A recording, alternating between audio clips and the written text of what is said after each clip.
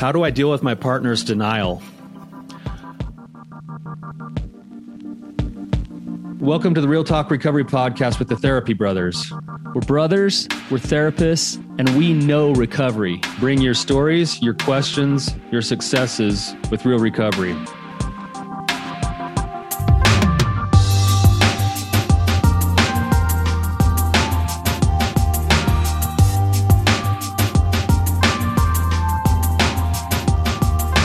Tyler, there's a question that I've heard once or twice. Or 1,000 times in the last Many year. Times, which is good news. We got a lot of answers, I think, and discussion to be had on this episode. So I think so too. This one's going to be interesting too, though, because it's coming from a different angle as well. Usually we get that from like a betrayed spouse or wife about their addicted partner, and it's actually coming from the other angle today too a little bit. So it'll be kind of an interesting discussion. But before we dive into the discussion, we have some really exciting news. I think it's been a long time coming, and it's really by popular demand, I would say, Tyler. We do have our women's retreat coming. We finally have it scheduled. Yes. It's our Radiant Dawn conference, and it's scheduled for March 24th, which is a Thursday, and it goes through the weekend. So it's going to be awesome. It's going to be down in southern Utah, and food is provided, lodging, and most importantly, just a real life-changing experience for women to learn how to step into their femininity and who they really are. So I'm way excited about it. Tyler, do you want to tell them how to find information about it? Yeah, this is, again, something that I'm really excited about too. We've gotten a lot of feedback from a lot of the women who are listening to the podcast, and we've got like the perfect place set for it too. So find it at radiantdawnconference.com. is the best place to go to it. You can also reach out via the other channels with just submitting questions or anything. But it's important that if you want to come, we've opened it up, and the first 15 people get it at $500 off at $1,000. Yeah. So the normal price is $1,500, but the first 15 people that sign up will be at $1,000. So food, lodging, and the retreat for 2.5 to 3 days, all for $1,000. You can't beat that, but you got to get in early in order to get that price. So the first 15 get that. So head over to radiantdawnconference.com, and that's DAWN, Dawn, conference.com. Right. Get signed up as fast as possible, and we can't wait to see you there. All right, Brandon, should we jump into this? All right, we got a great caller coming in. Rahul, this is your first time on the show, but you've been a long-time listener. Yes, that's right. Awesome. Why don't you just introduce yourself and just kind of share any of the background that you feel comfortable with and ask your question, and we'll go from there. Sure. Thank you. Hi, my name is Rahul. I'm living in San Antonio, Texas. So my background, I want to start with saying I am a sexaholic. I identify as that now, and I've been in recovery for that for 2.5 years.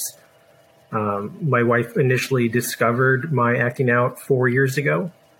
It took me a little while to get into recovery, figure out that I needed it, but I got there eventually.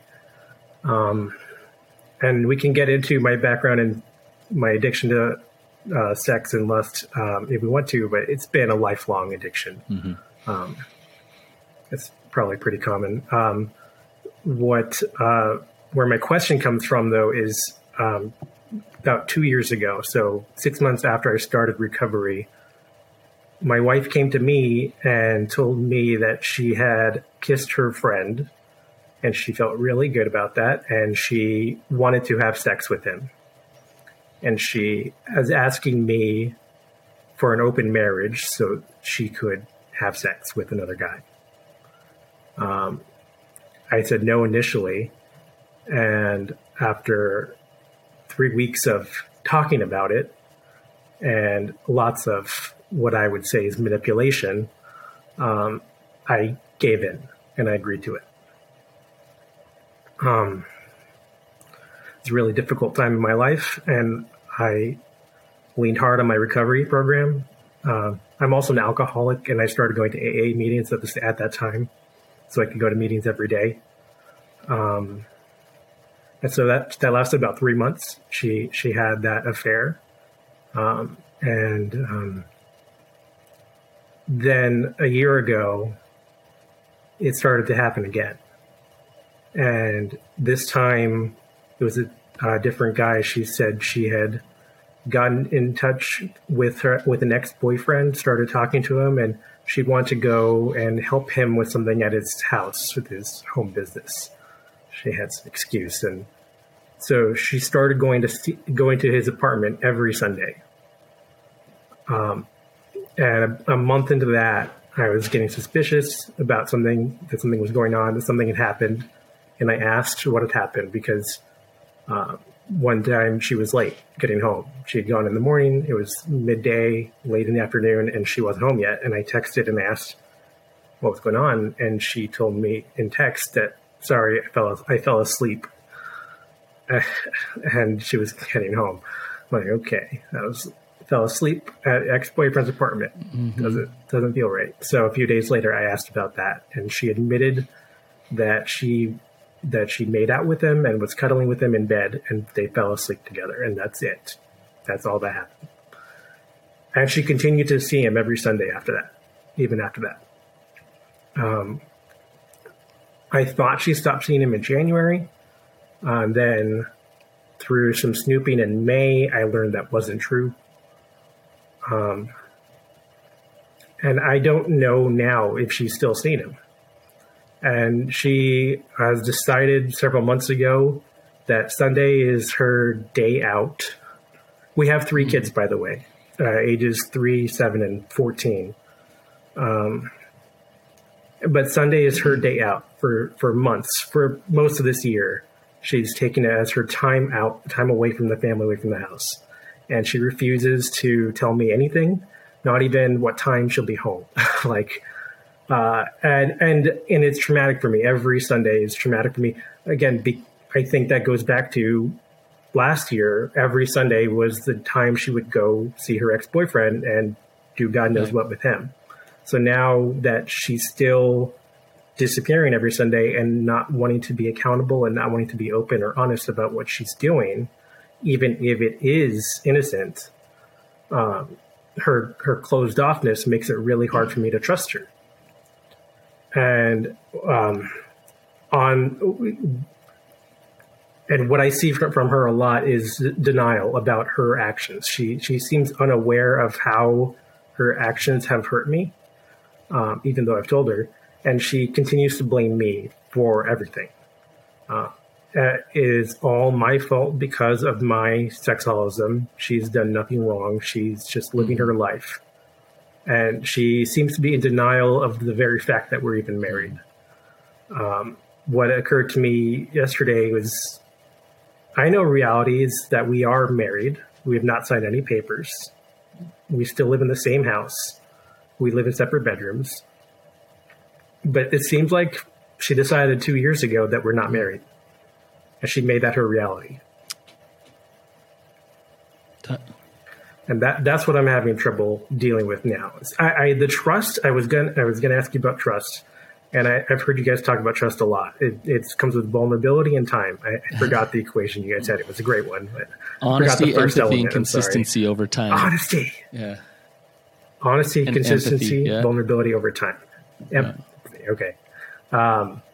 But I'm not getting any vulnerability from her or any honesty. Right. So that's kind of or out any the empathy window. toward your pain. Yeah. Right. Exactly. Yeah, the opposite of the trust equation is very much prevalent in your relationship. Yes. So she continues to blame me for everything. She displays blaming, rationalizing. At the time when she was seeing her ex-boyfriend, she said that he was helping her learn how to communicate with me in our marriage. But that turned into her making out with him and God knows what else that she won't admit to. and justifications galore, and just and mostly it's the blame. It's been 4 years and she still wants to blame me for everything. So it sounds like you guys have been on quite a ride for the last couple of years. I could tell, for those who are listening, didn't get to see it, but there's definitely a lot of emotion in what you were sharing for you as well. And of course there is. And your question really is boiling down to, like, what is my next course of action, or how do I help things to try to go right here when there seems to be all of that blame and all of that denial, and basically, what do I do? Is that kind of what you're asking? Yes. Yeah. I wonder, question back at you is, she's turning the tables. She's focusing on, your problems, your sexaholism, and what I'm gathering from you is that you're sick and tired of it. You don't trust her, and you're tired of getting blamed. My question is why are you taking it? That's a good question. I'm hoping things will change, things will get better. I'm working my recovery. This year I started going to S-Anon as well as SA and AA. So I go to 2 or 3 meetings a day. And I'm working with an S-Anon sponsor and working the steps. I'm finishing step 4. And I've asked my sponsor many times if I can go get divorced, like if I can just move on. And he's advised, you don't have to decide that today. Let's get through the steps. Let's give God time to work a miracle and see where you're at in a few months. So you've spoken to her about your pain. You've said, like, hey, this isn't okay with me. And she's discarded that, hasn't really heard it.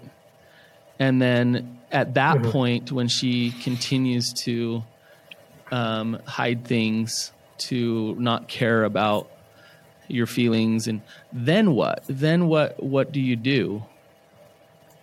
Well, that's where I'm at now. And it's been over the last few months where I've been able to set boundaries with her about things like that. So, and earlier this year, I told her, like, because she stayed, as far as I know, she's still friends with both of those guys. And so earlier this year, she was telling me a story about her ex-boyfriend, about time she was at his apartment.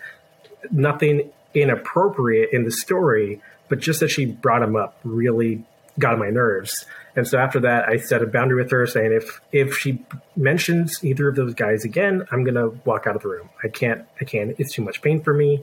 I'm just going to walk away.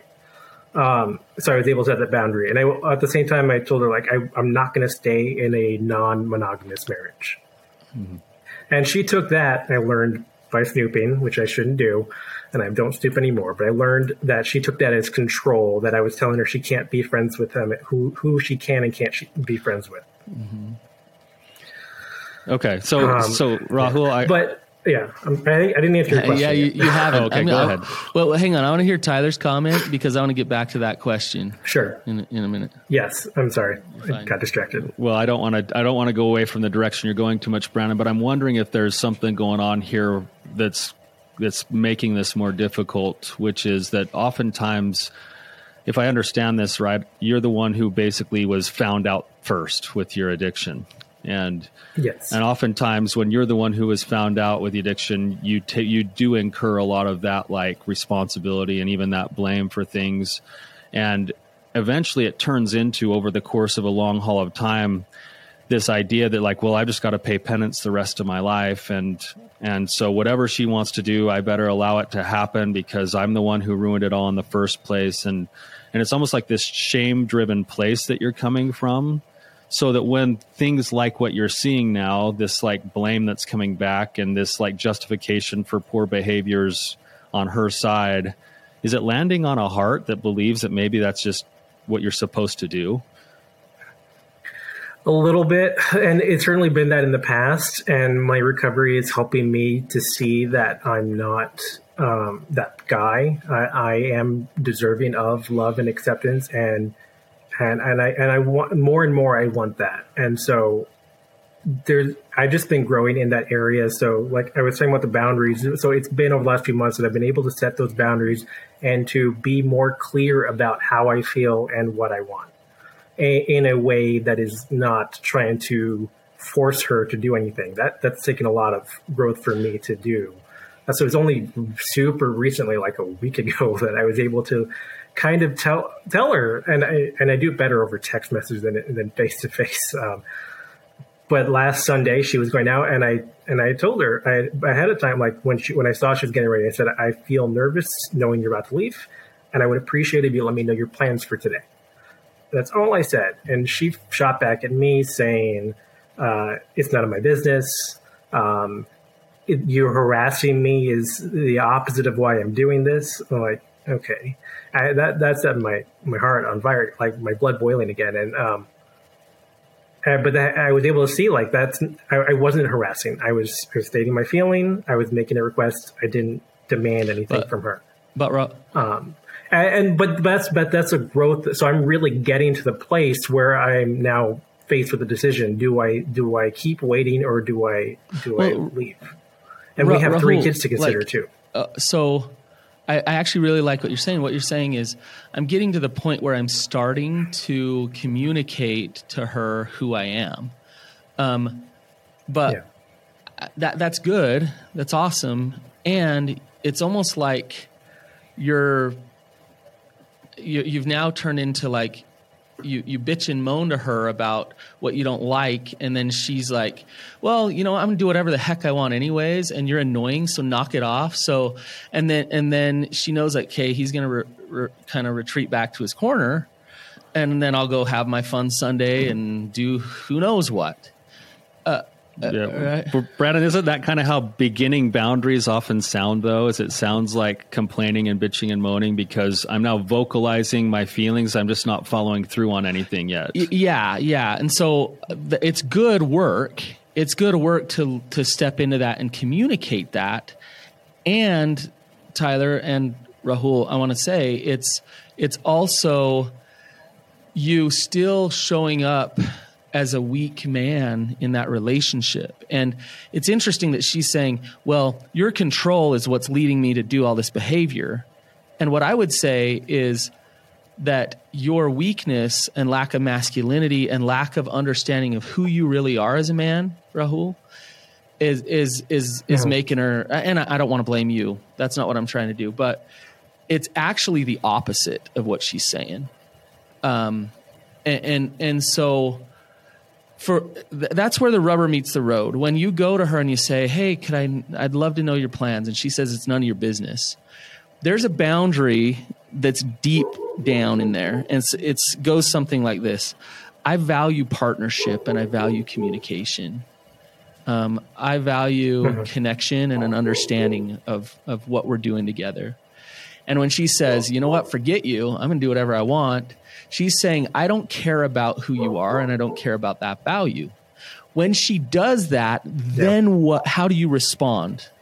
Right? That's the important part, is not saying it to her, but how do you respond in self-care, in authenticity, in showing who you really are in the relationship, and not in fighting and going into drama and being a jerk to her, but in love for yourself.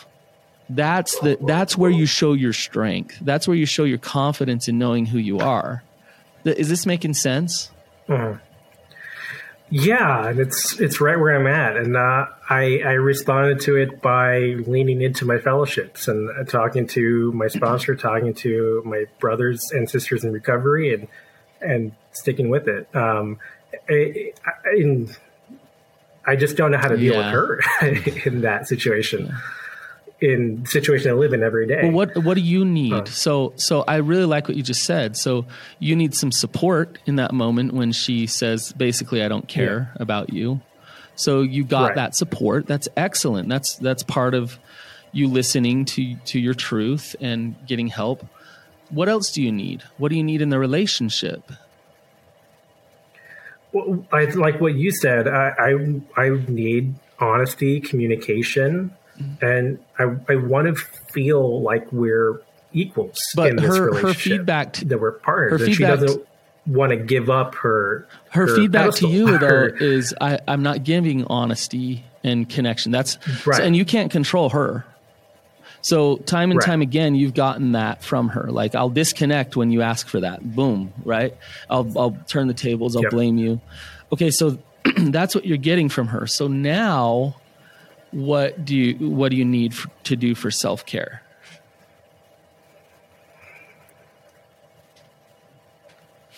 This is where you get stumped. I don't know. I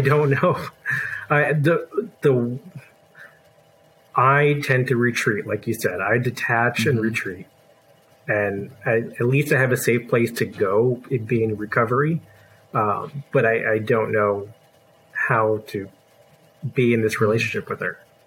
And I actually hear, Rahul, that you're kind of in this place where you're stepping into a new transition. Like, I don't think we should throw out the baby with the bathwater here. You are doing a lot of really good work here. You've got a team, you're working your recovery, you're practicing accountability.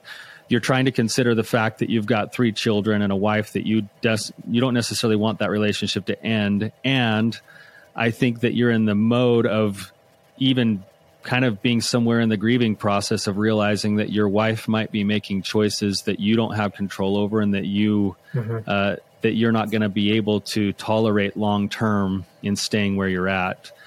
You're just not quite there yet, is what I'm hearing. Yeah. You're not quite there to making the decision to where Brandon's leading you. You know, Brandon's leading you to say, "Hey, look, I'm gonna speak for Brandon. He was trying to lead you into it. I'm just going to say it straight up. He's saying you're not respecting yourself. Like, you don't believe in yourself enough to hold the boundaries that are necessary, because we allow ourselves to be treated right up to the level we believe it's okay to be treated." Mm-hmm. Yes, this has to do with your self-worth. And I mean, me and Tyler are saying the same thing, but I'm going to say opposite of what he said. I think you are there yet. Like, you know what your truths are. You know you're being played.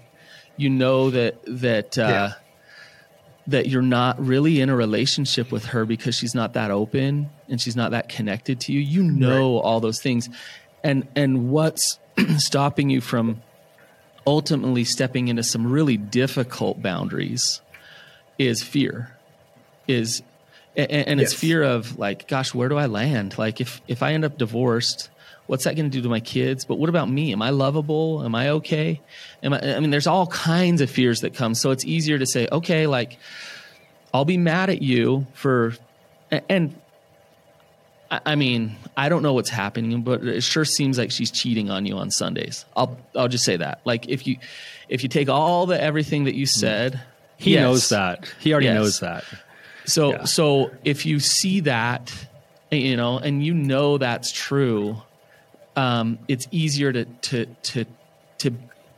hold resentment than to actually walk through the pain of the reality of the relationship that you're in, right? Yeah.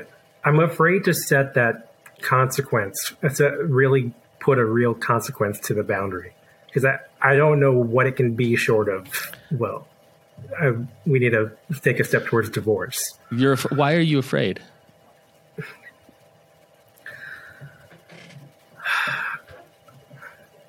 I'm afraid of losing my kids. I'm afraid of living on my own, and I don't. It's a lot of what is it going to do to my kids? Because I grew up. My parents divorced when I was around 10, and that was a really, really hard time in my life. And I think that's when my depression started and didn't stop until recently. So I'm really afraid for them, of what it's going to do to them. But at the same time, I should be more afraid of what our current marriage is doing to them, because they see the tension in the house, and it can't be good for them. But listen to that fear that's holding you hostage. Like, that's legit. Is you're a 10-year-old, your parents get divorced, you know what that feels like. And you got 3 young kids in your home, and you're thinking, the last thing, I love my kids so much, the last thing I'm going to do is inflict those wounds onto them that I had to endure. Like, I mean, that's intense. So it holds you hostage. It holds you hostage to not have boundaries in your relationship. And there really is a fallacy that me and Tyler see all the time, which is if you have honest boundaries in a relationship, you're actually fighting for the relationship. But good, healthy boundaries destroy toxic relationships. So it looks like you're the one that's going to destroy the relationship, when in reality, it's your wife choosing not to be in a relationship with you. And that's what's actually going on when you show up honest. Yeah. But there it is. There's the fear that's holding you hostage, and for good reason.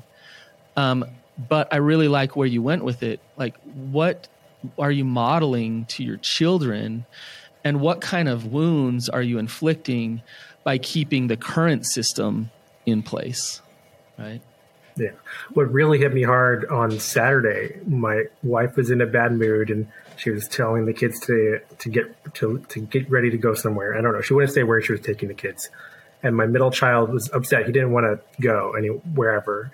And I was trying to ask my wife, without asking, my sponsor encouraged me to not ask questions, to state feelings.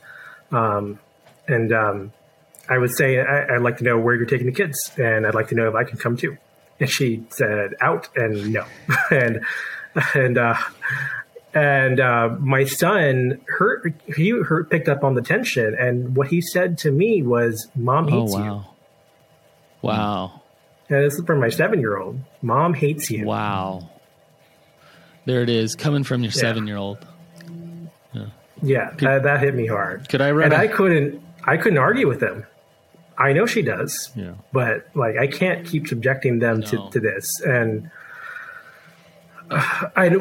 getting back to the denial, what I was thinking about yesterday, because I led a meeting in Esnon and I was talking about denial, and I was thinking back to her denial about our marriage. Like, in her mind, we're not married. She's just living her life on her own, and she doesn't treat me like a spouse or a partner or a co-parent even. And then I have my own denial. I'm blaming her for my problems too. Mm-hmm. And I can't figure out where reality is. Like, I know we're married, but she has decided we're not married. And is me not willing to accept that is a form of denial? Yes. Or would that be enabling? Both. If I just start acting like we're not married? Am I enabling her fantasy? Both. And I can't make sense of any of that. It sounds like you're on the right track there, Rahul. I want to have you just sit with this for a second, and you just tell me what rises to the surface. All right. So there's a couple of options that you have here. One is you go the direction that Brandon's talking about, and you stand up for yourself and you hold your values, and you try to figure out how to help your kids see that those values are important. Or you stay in the marriage you're in for the kids' sake. All right. But if you stay in the marriage that you're in for the kids' sake, the work you have now to do is to be okay with everything your wife's doing so that you can suffer less. So, because you're choosing if you were to sit with, if you were to sit with either option, knowing that there's going to be work either way, which option rises to the surface is the right option for your heart? To either the first one. The first one. Why? I can't be happy. I've been trying to do the second one for 2 years, and I can't be happy in that relationship. I am worthy of love and acceptance, and I want a partner in marriage, in life, who can love and accept me. Okay. So when those values aren't playing out in your marriage the way they do, and you've tried for 2 years to figure out how to be okay with it, and you're not, what's the impact of your ability to be a father to your children when you're living in that state? I detach a lot, and it's my kids have picked up on that, and my oldest has said I hide out in my room and I'm not involved. So on the weekend, so out of the weekend, half the weekend I am in a state of trauma. At least I feel like, and I do detach a lot and try to take time to myself and do the self-care that I need. But doing that much self-care means I have a hard time giving my kids the love and attention that they deserve. Mm-hmm. Yeah, the other thought, that's you're spot on there. So do you hear what you're saying now, Rahul? Like you're starting, you're actually tapping into your own value system here a little bit, and you're pretty immediate with your response there. I want to just illustrate something that goes back to your question. Your question was, how do I deal with my partner's denial? And really what you're asking is, how do I help my partner break through their denial? And one of the best things that you can do to help your partner, if they're in denial, is to live according to your values, knowing that you can't guarantee the outcome. And when you're doing it according to your values, knowing you can't guarantee the outcome, you're offering an invitation into good health or a choice that's gonna eventually break the relationship. And either way, it's going to foster change, and you're going to keep your heart intact. So can I summarize what Tyler said, because it's really important. Sure. When you show up honest and boundaried and strong, you're actually loving and supporting her to reflect and look at herself. When you show up weak and take blame and don't have boundaries, you actually give her an opportunity to hide behind you, and so it's hard. We tell ourselves the opposite. When I keep the peace, when I don't get divorced, then I'm doing the right thing. I'm helping everybody, and it's actually not true. I read a book over. Oh, go ahead, please. Can I just share a personal story on this principle here? When my recovery started with D-Day and everything, it was pretty rough. And one of the best gifts my wife ever did was she basically said, "I don't tolerate this." She actually packed up the kids, she left, and she was gone for a while. And when she came back, she came into the house, she put her hands on my face, she looked me in the eye, and she said, "Tyler, I believe that you're the kind of man that I wanted to marry. I believe you're a good man, but I'm not going to be able to stay if you choose to do this, this, and this." And she had already put her money where her mouth was, because she had shown, hey, I'm not going to put up with this. And she went and got grounded. And then she came back, and then she laid out exactly what she was planning on doing and what she wanted. And that was an invitation for me to go, oh, I want to be that guy too. Like, I'm going to go work on being that guy too. And in our case, it helped invite the change. If I would have stayed in the same place that I was, then we likely wouldn't be married today, because my wife had such a deep internal sense of like what she was willing to do and not do in a relationship. And I applaud her for that. It was like the biggest gift she ever gave me. But Tyler, if you would have said, well, I know you don't want a divorce, and I'm going to keep doing these behaviors because that's what I want to do. So I'm going to keep doing these behaviors, and I'll call your bluff. I know you don't want a divorce. Okay. And so then let's say that she is strong in her boundaries, and she ends up divorcing you because you're saying, I don't care about your truths. Well, she then is giving you another invitation. Now there's consequence for your choice, and you get to deal with that consequence instead of her taking it on for you. Right? Yes. So now you get to deal with being divorced, and that's what you chose. She's saying, I can't be married to a man who's not faithful to me. That doesn't work for me. And then you have more opportunity to learn and grow from the consequences that you're getting. And that's not, she's not to blame for that.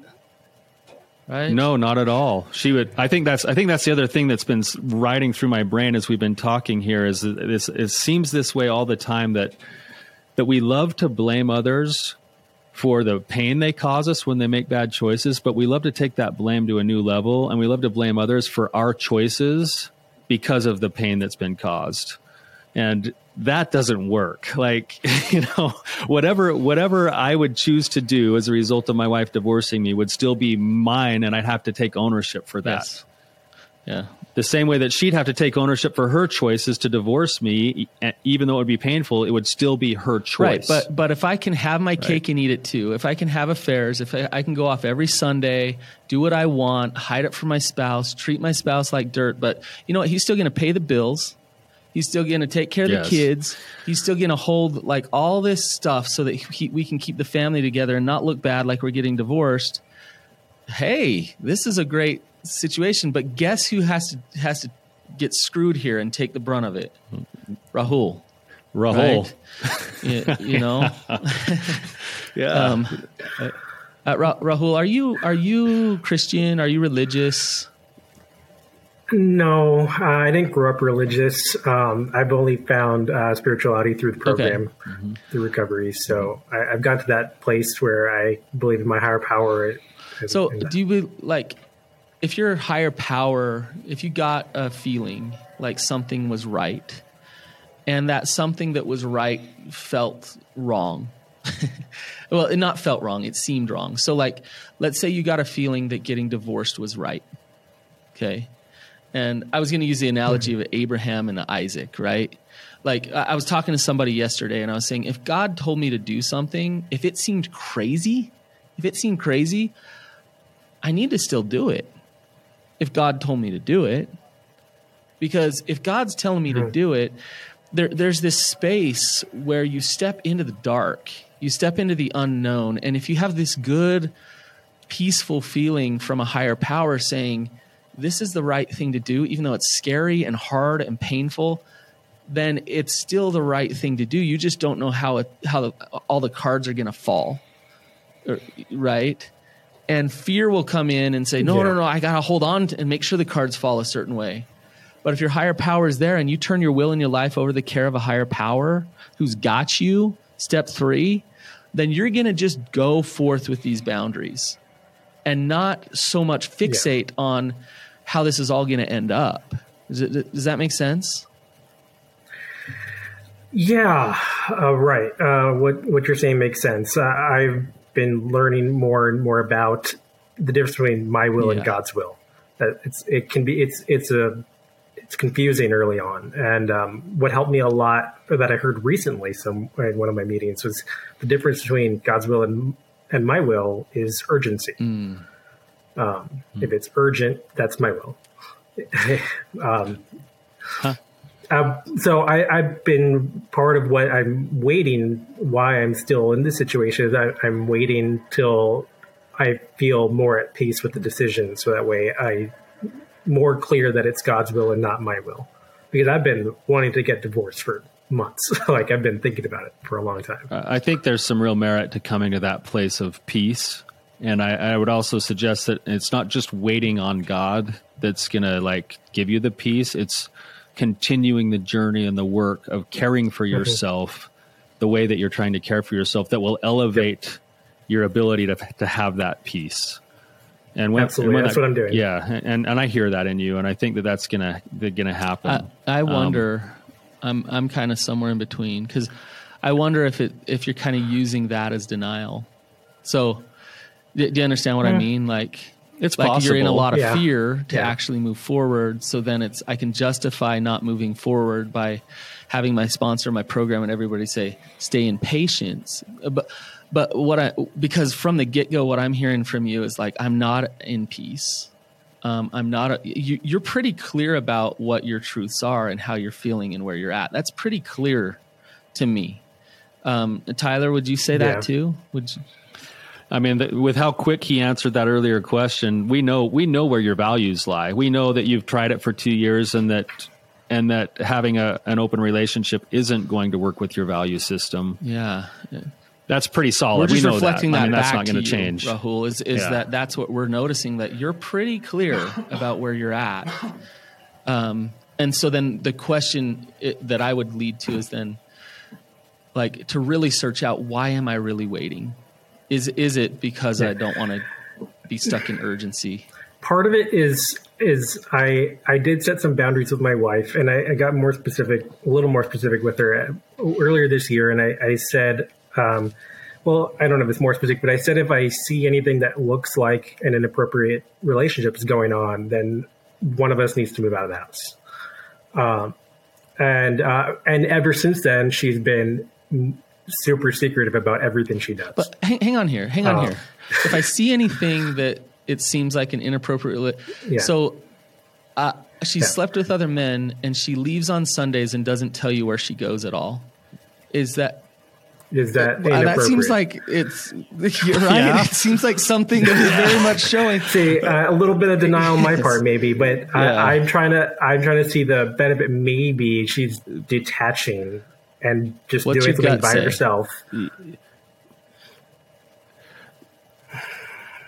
I really don't know. Oh, come on. Like, we know what's happening here, man. Like, inside of a relationship, why would it not be okay? Like, even for safety purposes, if you actually had a relationship, to say, hey, I'm doing my Sunday self-care and I'm going to be in this general vicinity because if something goes wrong, you can come find me. I'll be up in the mountains, or I'll be doing this, or I'll be doing that.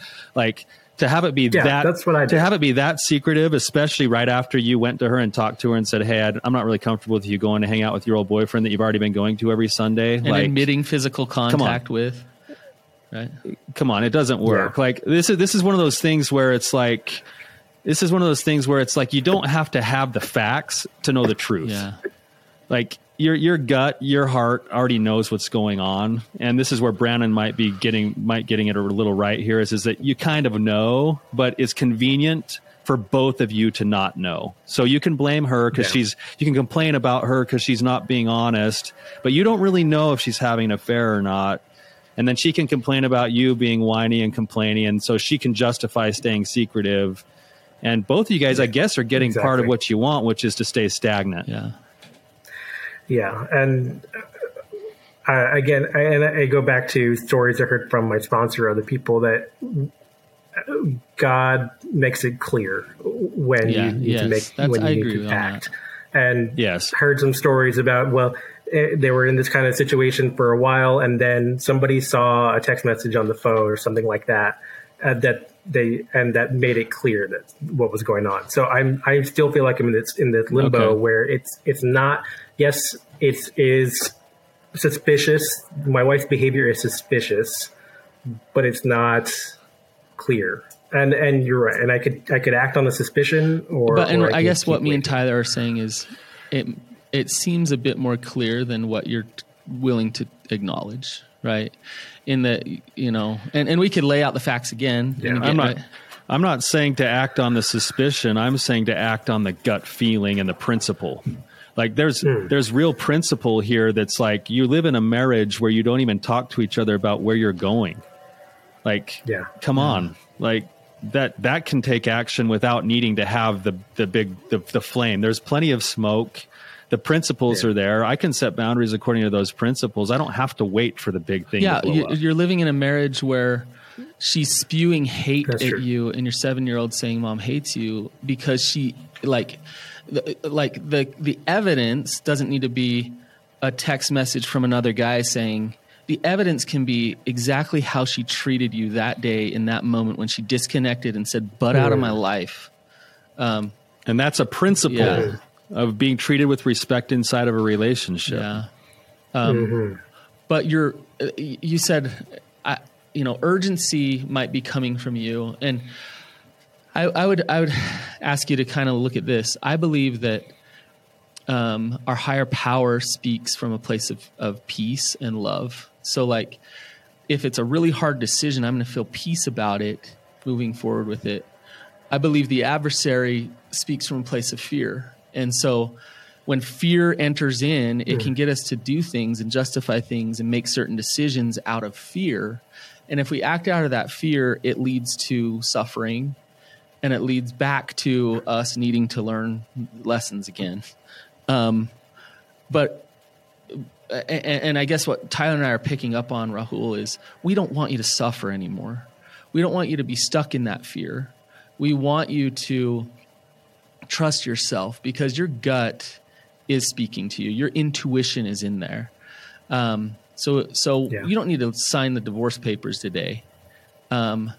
But by dang, like, I hope next time she turns the tables and blames you and drags you through the mud and disconnects in that way, you stand up to that and you say, this isn't okay. and I'm going to move it. I'm going to leave for the night. I'm going to actually follow through with, this isn't working for me. And so, yeah, how you feeling, Rahul, as we're kind of talking to you here? You're telling me a lot of truth, and I hear a lot of good advice, sticking to my values, and sharing with you guys has helped me see my values more clearly. I appreciate that. And I guess the next thing that's kind of I need to think about is I think of boundaries as having consequences. So if I were to have a boundary about the respect in a relationship and communication, then what's the consequence that I can use when she violates the boundary? And I don't yet have an answer for that, because I don't want it to go straight to I'm calling the lawyer. No. So I have to think about that, probably talk to my sponsor about that, and figure out what kind of consequence I can realistically use in that situation. The consequence needs to be what you need. It's not what you're doing to her. So whatever you need, when you need respect, you've already outlined some boundaries. You said, I'm not going to talk to you if we're going to talk about these specific things, right? Which is also convenient, because now you guys can both stay in the dark on that. True. But it's what you're going to do to protect your heart. That's the thing that is the consequence, and people get that wrong all the time. And then the byproduct is that when you do that, she'll say things like, you're controlling, or you're doing this or that. That's not why you're doing what you're doing. That's what she happens to interpret, and she gets a chance to make some choices again. Yeah. Rahul, we got to wrap up, but I want to say to you before we go, Tyler and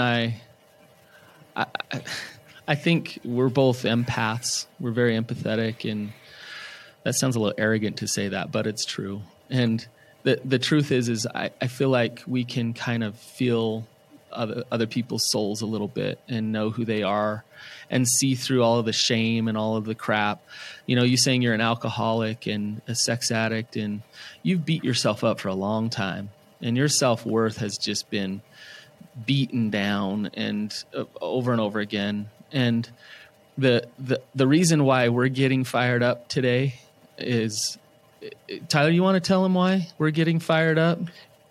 Yeah, exactly. I've been having this feeling for like the last 15 minutes. It's funny you'd say this, Brandon, is that I see a guy who's been kicked around and probably kicked himself around and made a whole bunch of mistakes in his life.